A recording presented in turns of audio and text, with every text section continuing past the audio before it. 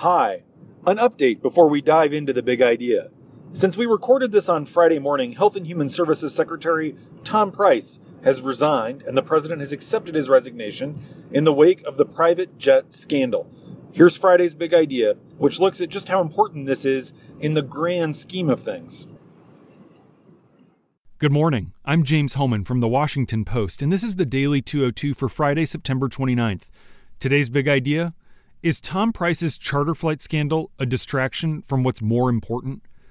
Tom Price announced last night that he will partially reimburse the government for the costs of his flights on charter planes in recent months. The Health and Human Services Secretary is writing a check for about $50,000 to the Treasury Department. He said he'll no longer take private charters at taxpayer expense and plans to cooperate with the Health and Human Services Inspector General, who last week launched an investigation into his travel practices.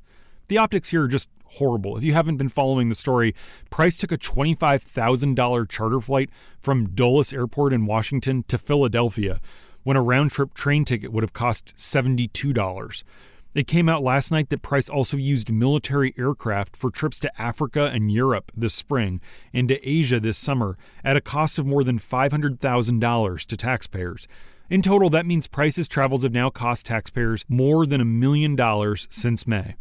$1 million isn't nothing, but is it really more scandalous than the fact that Price is flying high on the taxpayer dime at the same time he's championing tens of billions of dollars in cuts to scientific research from the CDC to the NIH? Is it more scandalous than the fact that the national debt this month topped $20 trillion for the first time ever? And then Senate Republicans last week agreed to a budget deal that will allow them to pass $1.5 trillion in new tax cuts without spending reductions or revenue offsets to pay for them. Many of Price's charter flights were so that he could be the lead cheerleader for repealing Obamacare. Remember, the Congressional Budget Office estimates that the bill that passed the House in May, which Price aggressively advocated for, would have left 23 million more Americans uninsured by 2026. All of these numbers that I've just gone through are far more consequential to the long-term health, both fiscal and physical, of the United States. But they're also way more abstract and thus less sexy than $1 million spent on airfare. This isn't to say that Price's travel is unworthy of coverage. His profligacy signifies misplaced priorities, demonstrates hypocrisy. Back when he was in Congress, he decried Democrats for flying on military aircraft. And it suggests that a culture of entitlement pervades the upper echelons of the Trump administration. But congressional Republicans are taking this seriously. Senate Judiciary Chairman Chuck Grassley, a proud penny pincher from Iowa, called on Trump last night to impose a government-wide ban on the use of charter aircrafts by administration officials. And Trey Gowdy, the Republican chairman of the House Oversight Committee, has requested that more than 20 agencies provide him details about their use of private charter aircraft. And that's the big idea. Here are 3 other headlines that should be on your radar. Number 1. Trump continued to defend his administration's response to the situation in Puerto Rico, tweeting that his team is doing, quote, a great job, he actually said it in all caps, on the hurricane-ravaged island.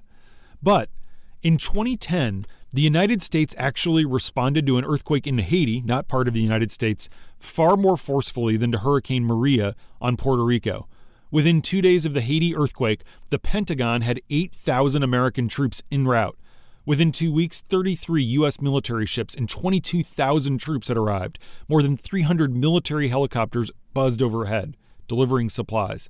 By contrast, now 8 days after Hurricane Maria made landfall, just 4,000 service members were participating, and about 50 U.S. military helicopters were helping to deliver food and water to the 3.4 million residents of the United States territory.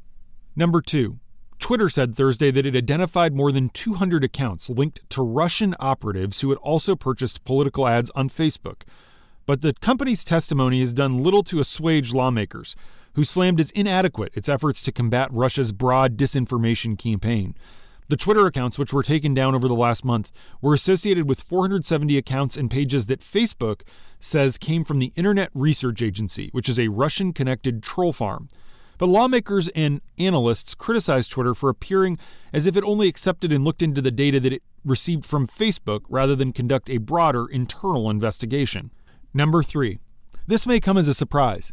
Despite Trump's push for tougher immigration enforcement and his pledge to round up, quote, bad hombres living here illegally, ICE agents are on track to deport fewer people than last year under Barack Obama. It's not for a lack of effort. According to ICE, its agents have made 43% more arrests since Trump took office versus the same period last year. And while ICE took into custody more immigrants with criminal records, the fastest growing category of arrests since Trump took office are those who face no criminal charges. The government's most recent arrests of undocumented immigrants focused on those living in sanctuary cities. Federal officials said yesterday that they deliberately targeted some of the fiercest opponents of Trump's immigration policies, New York City, Los Angeles, Baltimore, and Washington, to go on raids. In all, 500 immigrants were taken into custody in a 4-day operation that wrapped up on Wednesday. And that's the Daily 202 for Friday, September 29th. I mentioned this earlier in the week, but we're doing a listener survey to figure out how this audio briefing can be as valuable for you as possible. We're still taking responses, and I'd be grateful if you could take just a couple minutes to give us some feedback. The survey is at washingtonpost.com/big idea. I earnestly want to know what you like, what you don't like, and any ideas you have for how this can be more helpful. As an added perk, if you fill out our survey, you'll be entered into a sweepstakes to win one of 5 $100 Amazon gift cards. Again, the survey is at washingtonpost.com/big idea. Thank you so much for listening. I hope you have a great weekend, and I'll talk to you on Monday.